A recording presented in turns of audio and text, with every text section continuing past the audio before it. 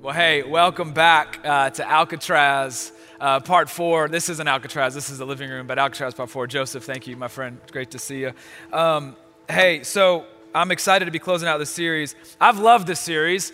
I'm fascinated by Alcatraz in general, but the content of the series and the concept of this series for me has been so challenging, and I hope it has been for you as well. If you're just tuning in with us, you ought to go back and catch the last 3 parts of the series. But we've been talking about the freedom that we have in Christ.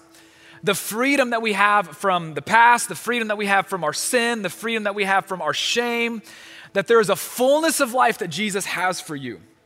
And it is available to you because Christ has set you free. And basically we've been jumping in, hey, what are the things in life that you've deemed inescapable? And we kind of set the foundation week 1 that nothing is inescapable because the grace of God meets us right where we are. And then we talked about repentance, turning from our way of sin into the refreshing side on the other side of our sin, the refreshing side of life. And we talked about confession. Yeah, we got all churchy, but it's not as churchy as it sounds. You need to go back and listen to parts 2 and 3. But tonight, we're going to jump into the idea, and here's what I want to preach about for a few minutes, is fighting temptation. That's what I want to talk about tonight, fighting temptation. And here's what I love about this topic is it doesn't matter if you're a Jesus follower or not. Part of the human experience is fighting temptation. You might not even be a Jesus follower, but if you've ever wanted to better yourself, then you have fought temptation. So what we do, the self-help industry is worth over $10 billion. Why? Because people are trying to figure out how to fight temptation. That as humans, we are constantly lured and tempted by things typically that are not good for us. Think about this. You're never tempted to save more. I mean, that's not like a temptation. You're never tempted to work out more. That's not the temptation. You're never tempted to eat healthier. No, it's quite the opposite, right? It's obvious, but it's just true that no, you're not tempted to save more. You're tempted to spend more. That's the struggle. You're not tempted to work out more. That certainly isn't the case for me. No. You're tempted to sleep in or just to stay home and watch Netflix after dinner. You're not tempted to eat healthier. No. You're tempted to eat poorly. That for us, and this is so obvious, but it's worth noting, that the reason why we do things that we know are good for us isn't because we're tempted to do them. No, we're actually tempted to do the things that aren't good for us. The reason why we do the things that we know we should do is because we make a conscious choice to do it. We discipline ourselves and resolve ourselves to do the things that even though we know we don't want to do, know that we should do. We're constantly fighting temptation, saying no to the things that we want to say yes to, and saying yes to the things that we know we should say yes to. And the idea of making a conscious and disciplined choice to go in the way that you know you should go, even though there's something inside of you that wants something different, while it's true on the surface level of life, like eating and working out and so many other things, it's also true for your spiritual life as well. That fighting temptation that leads you and I to sin is no different. And we're going to talk about the nature of sin and temptation here in just a second. But here's the reality, maybe the harsh reality, if I could just be candid and jump right in here with us, is that we've been talking about Alcatraz and feeling trapped by things that feel inescapable, but the truth is some of you are going to sin your way into Alcatraz. And not because you're being punished for your sin, not because God is going to smite you for your sin, but because that's just the nature of what sin does. Sin kills. I don't know how many times I've said this. You're probably tired of me saying it, but I'm going to keep on saying it. Sin kills good things in your life and in mine. That sin entangles, sin suffocates, sin ruins reputations and ruins influence. Sin even suffocates our intimacy with God. And while we said last week that we are always met with grace, the grace of God doesn't nullify the natural consequences of our decisions. That nothing good in your life will come as a result of sin. And so many of you have found yourself or will find yourself in Alcatraz because of a sin that is haunting you. So what I want to do is I want to take a step back from even before the sin, and I want to talk about the temptation to sin, fighting temptation. And I want to kind of look at two major movements in my message. I want to look at the nature of temptation, and then I want to talk about how to fight it. Really simple tonight. The nature of temptation, and then how to fight it. Just to start things off, I want to go to James chapter 1, verse 13. You can turn there. It's going to be near the very back of your New Testament, the very back of your Bible. James, the very brother of Jesus. I'll give you a second to turn there. If not, we're going to put it up on the screen. But James chapter 1, verses 13 and 15, we're going to look at the nature of temptation. This is what he writes. When tempted, no one should say, God is tempting me. For God cannot be tempted by evil, nor does he tempt anyone. So God isn't the one that tempts us, okay? God isn't testing us by trying to see whether or not we're going to sin. But each person, he says, is tempted when they are dragged away by their own evil desire and enticed. Then, after desire has conceived, it gives birth to sin. And sin, when it is full grown, gives birth to death. So much imagery packed into these couple of verses. But he says, first we are tempted by what? By our own evil desires. That you and I, at our core, kind of our natural state is to desire things that are not good for us. And if I can bring this into the spiritual conversation, we desire things that are not of God. We desire things that are opposed to Jesus' will for our lives, myself included. Like being a professional Christian does not preclude me from these evil desires that I have and will always have on this side of heaven that are trying to drag me away towards the things that are not of God. And notice that word, dragged away by our own evil desires and enticed. The imagery there is one of a bait. Imagine you're fishing. I don't fish. I don't really do anything outdoors other than walk to my car. So I'm not the guy to talk about this, but I know that you put a bait on a hook and you rod it, you put it out into the lake and you catch a fish. Okay, you're baiting a fish. And that's exactly the very same imagery here. That we're being baited by our own evil desires. And then once that desire has conceived, it gives birth to sin. And when that sin is full grown, it leads to death. So here's the first big idea that I want you to grasp. And this is going to sound obvious, but roll with me here for just a second. Is that before sin, there's temptation. Before sin, there's temptation. So the first major point that I want you to write down. Temptation and sin are not the same thing. Temptation and sin are not the same thing. Here's why I need to clarify such an obvious idea potentially for some of you. We are really, really good at confusing the two. We are really, really good at confusing sin and temptation because here's what happens for so many of us whenever we start getting tempted. We think, oh man, I'm already getting tempted. I guess I'll do better next time. I'll just give in, it's fine. It's just one time, man. I'm already being tempted, so whatever. I'll do better next time. God, I promise, I'm already tempted. Sorry, man, mess this one up. I promise I'll do better next time. For so many of us, and you maybe you're just now realizing that you do this at times, we treat temptation as if the battle has already been lost. Oh, well, I'm tempted, so nothing else matters. When in reality, when you and I are tempted is actually when the battle begins because temptation and sin are not the same thing.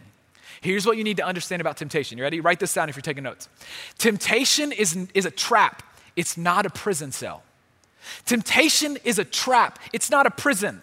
That when you're tempted, we're not locked into a decision because of our temptation. You are tempted and then we choose to act on what we are tempted by. It is a trap. Another way to think about it, temptation is a trap that hasn't been triggered yet. That we're dragged away, that we're enticed. Temptation is a trap that hasn't been triggered yet. And so what you and I have to do at the very beginning of this conversation is we have to change our mind and change our thinking about what temptation is. In that moment, he looks so good. She looks so good. That looks like a lot of fun. That's gonna feel good. That's gonna create a memory. I just need to pass this one class. It's just gonna be one time. Nobody will ever know. But This is a trap. We have to change our thinking no matter how good it looks, no matter how short-term it feels or how inconsequential it looks. We've got to change our thinking. This is a trap. And it will not go well for me. Growing up, in fact, I've got, Joseph, you got my stuff for me here. Thank you. Growing up, we, in my childhood home, we had mice in our garage. Don't worry, this is not loaded. I thought about loading it for the purposes of this illustration, but then I decided I did not want to be all over the internet for snapping my finger off. That'd be quite the headline. Local pastor loses index finger for a sermon illustration.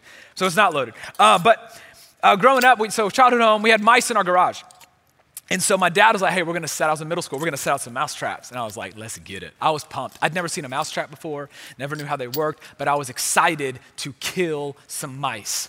And so me and my dad, we put a few, and it was literally, these mouse traps, this brand must be really good because this is literally the exact same ones that we used Victor killing the mousetrap game. It is the original rat trap. Okay, I digress. So what we did was we would set the traps and then we put just a little bit of peanut butter right here on the trap side. So the way this works, this snaps back, and then I'm not gonna go any farther, and then you put peanut butter there, and then we set them. I was so excited the next morning. Woke up, I was still young, so I woke up at 6 naturally, and I'm waiting for my dad to come downstairs because I was a little scared to go check it out by myself, and we go out, and we had caught 2 mice. They were big old things on this, and it was kind of gross, but it was awesome. And I remember thinking, these rats are idiots. Because what these rats saw was we put peanut butter on a mouse trap. But you know what the rats saw?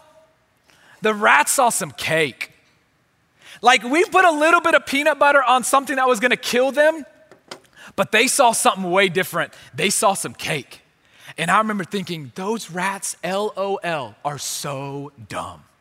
No wonder humans are at the top of the food chain. I would never fall for this. How could they not see that it was a trap? The reality is, when you and I are being tempted, you know what we see? Cake. You know what we don't see? It's actually a trap. We see the cake, but we don't see that it's actually just a little bit of peanut butter on a mousetrap. We see cake, but what we don't see is that this moment is fleeting, that it's momentary, that the pleasure won't last long, that eventually it will not go well for you or for me. Proverbs 14:12. Some of y'all might need to memorize this verse. You don't need to turn there. I'm just going to read it to you real quick. Proverbs 14:12 says this: there is a way that seems right, but in the end leads to death. There's a way that seems right. It looks so good. It's probably going to taste good, and it's going to be fun, and it's going to be awesome, and I'm going to have a story to tell, and it's going to be so great, but it's just actually a moment, and it will not go well for you. There's a way that seems right, but it will lead to death. Because sin will kill every good thing in your life. So we've got to change our thinking. Temptation, it's a trap. And for some of you watching, this might be worth pushing pause for a second with your group and answering this question: what are you most tempted by? What are you most tempted by? Like, what is that for you? Like, what is it that you're so tempted by that you can't even see it's a trap? All you're seeing is some cake. Like, what is it for you? You know, there's the usual suspects. Oh, sex, this, that, and the other. Come on. Temptation runs deep, way more than just the usual suspects. So maybe you stop for a moment and you get real and you get honest. What is it for you? What are you so tempted by that you can't even see that it's a trap? So the nature of temptation, first and foremost, is that it's a trap. We've got to change our thinking. We've got to identify it for what it is. But now I want to talk about how we actually fight temptation. I'm gonna go to 1 Corinthians 10, 12 to 13. I'll be honest, y'all, this cookies and cream taste smells so good. Temptation though, that's what it does. It smells so good, but this will not go well for me in this moment. 1 Corinthians, did I give you enough time to turn there? We're going off the rails here. 1 Corinthians 10, 12 to 13. We're on video, but we're having fun, people. I hope you're laughing just a little bit. I can never tell if you laugh at my jokes, so I don't know. Hope you're laughing. 1 Corinthians 10, 12, 13. The Apostle Paul writes this. So if you think you are standing firm, be careful that you don't fall.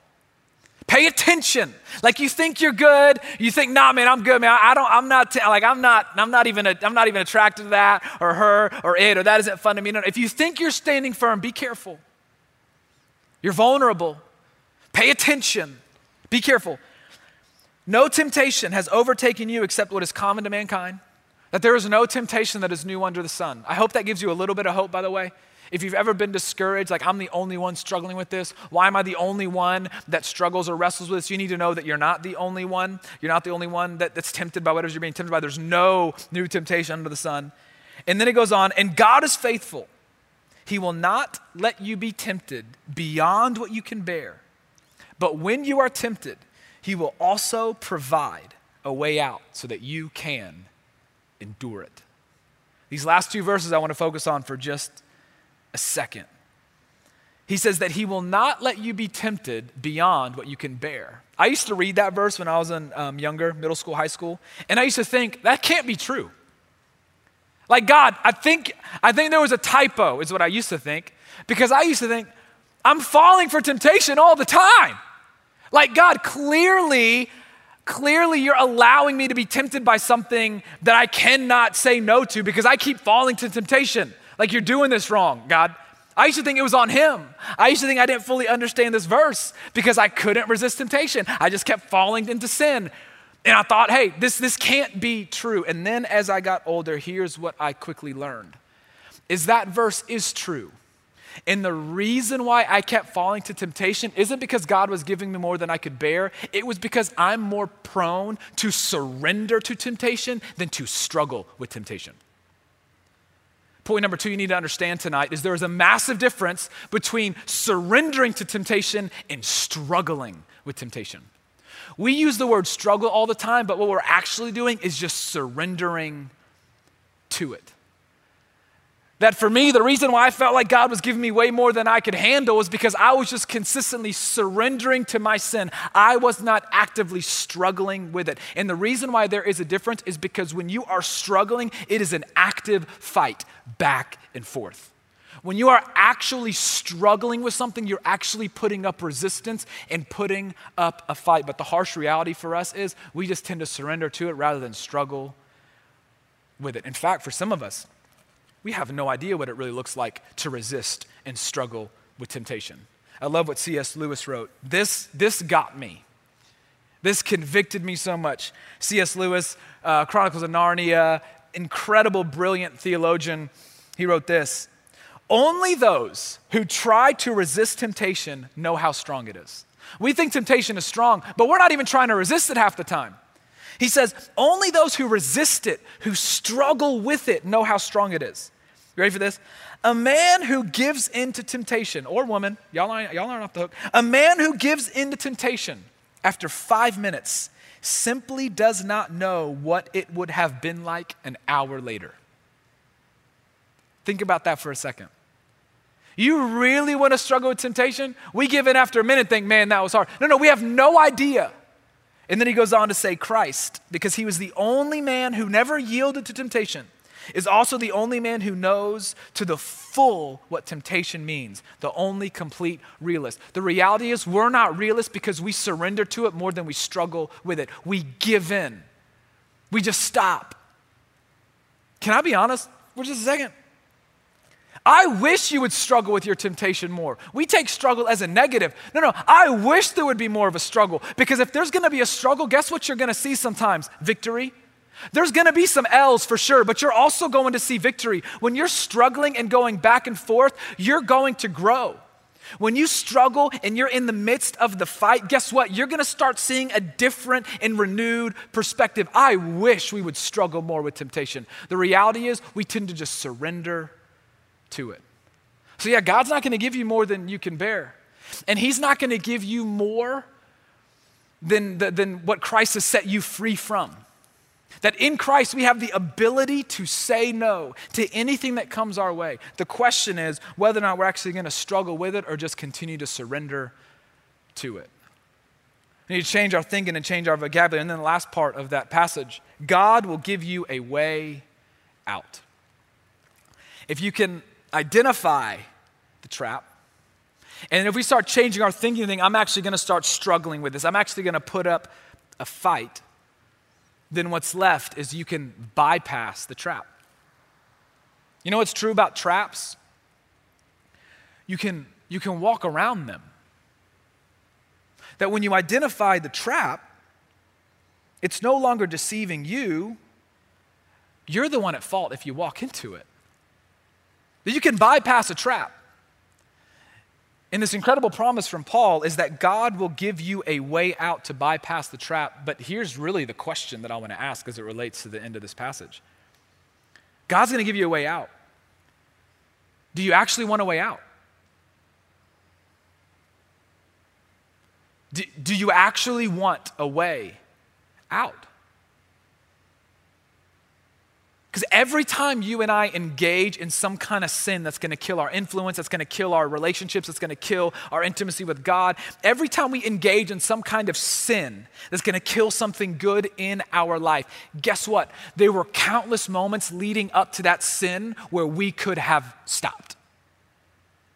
There's countless moments. Every time we make a decision that we regret, there were countless moments when we could have decided not to do the thing that we want to do, to go a different direction. The question is whether or not we actually want a way out. I mean, does this look just too good? Is the short term just worth it? Is the pain just worth it? Is the disappointment and the regret worth it? Do you want a way out? Because there are always moments out. There's always going to be moments out. It's that moment that you could have paused and decided not to text back. That moment was there. It was that moment right before you got out of the Uber. I mean, it was a split second because you were on the window seat where the sidewalk was, and everybody was pushing you out. And I know that, but there was a moment when you didn't have to get out of the Uber. That there was that moment. It was a moment right before you guys sat down on your bed that you could have said, it was pretty quick, but in that moment, hey, you know what? The weather's nice. Let's go get Starbucks instead. There was that moment right there. That there was that moment right before you cheated when you could have thought to yourself, my integrity is more valuable than any perceived success. That moment was right there. There was that moment right there when you could have kept that gossip to yourself. You paused for a second, you thought about it, but then you just let that moment slip away and you just let it out. There are moments leading up to every moment of sin. The question is, do we want to walk into them? Do we want to see them? Some of them are macro moments, some of them are micro moments, but they are always real. There are always moments. So, do you actually want it? I'm telling you. I think I talked about this in week 1. And maybe this is a prayer for some of you, but if we started to see sin the way that God saw sin, we would want to take that moment every chance we got.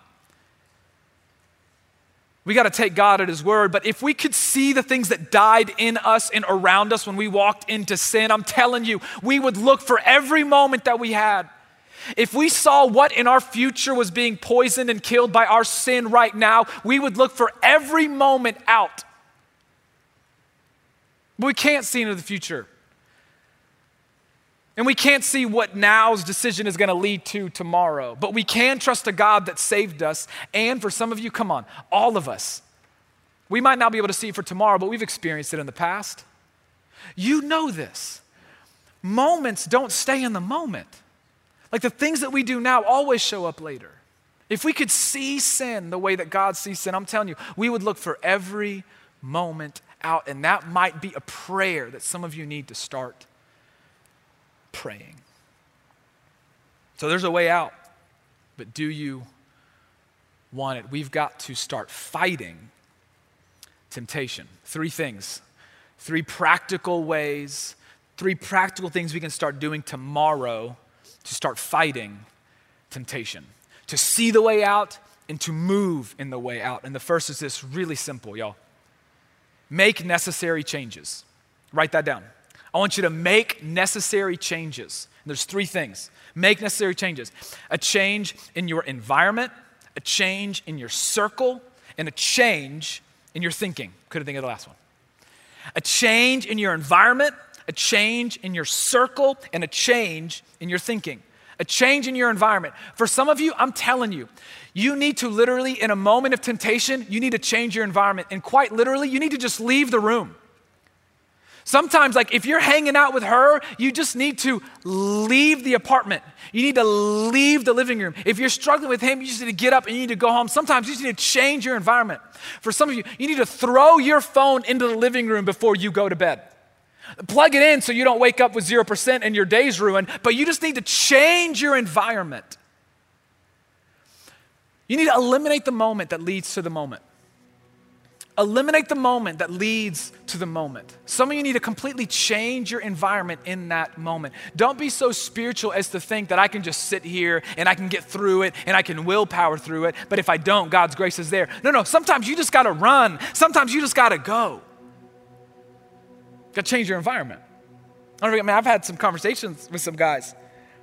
And again, I hate this is such a taboo example, but it's just one that I've genuinely had often. We slipped up and we had sex again. Okay, well, where were you? I was in our apartment, my apartment. Oh, were you there alone? Yeah. Like we started kissing and I just thought we could just hold on, but eventually it just got too far. Leave the apartment. Like, change your environment. And I know it kind of sounds like I'm being funny, but I'm being serious. Sometimes you need to change the environment. Sometimes you need to change your circle. Number 2, you need to change your circle. That if you're the only one paddling upstream, it's gonna be really, really hard to make it there. I know peer pressure is something we joke about in middle school, but it doesn't go away. That some of you need to change the circle that you're rolling with because you wanna fight the temptation and everybody is looking at you like you're weird and you don't wanna be the odd person out, and so you just roll with it. For some of you, you need to change your circle. Change the people you're with week in and week out. Change the people you're going out with on the weekends. You need to change your circle. And then the third, you need to change your thinking. Temptation is a trap and it will not go well for you. And you need to start thinking long-term instead of short-term. There are things that you want for your life and for your future that you are ruining right now.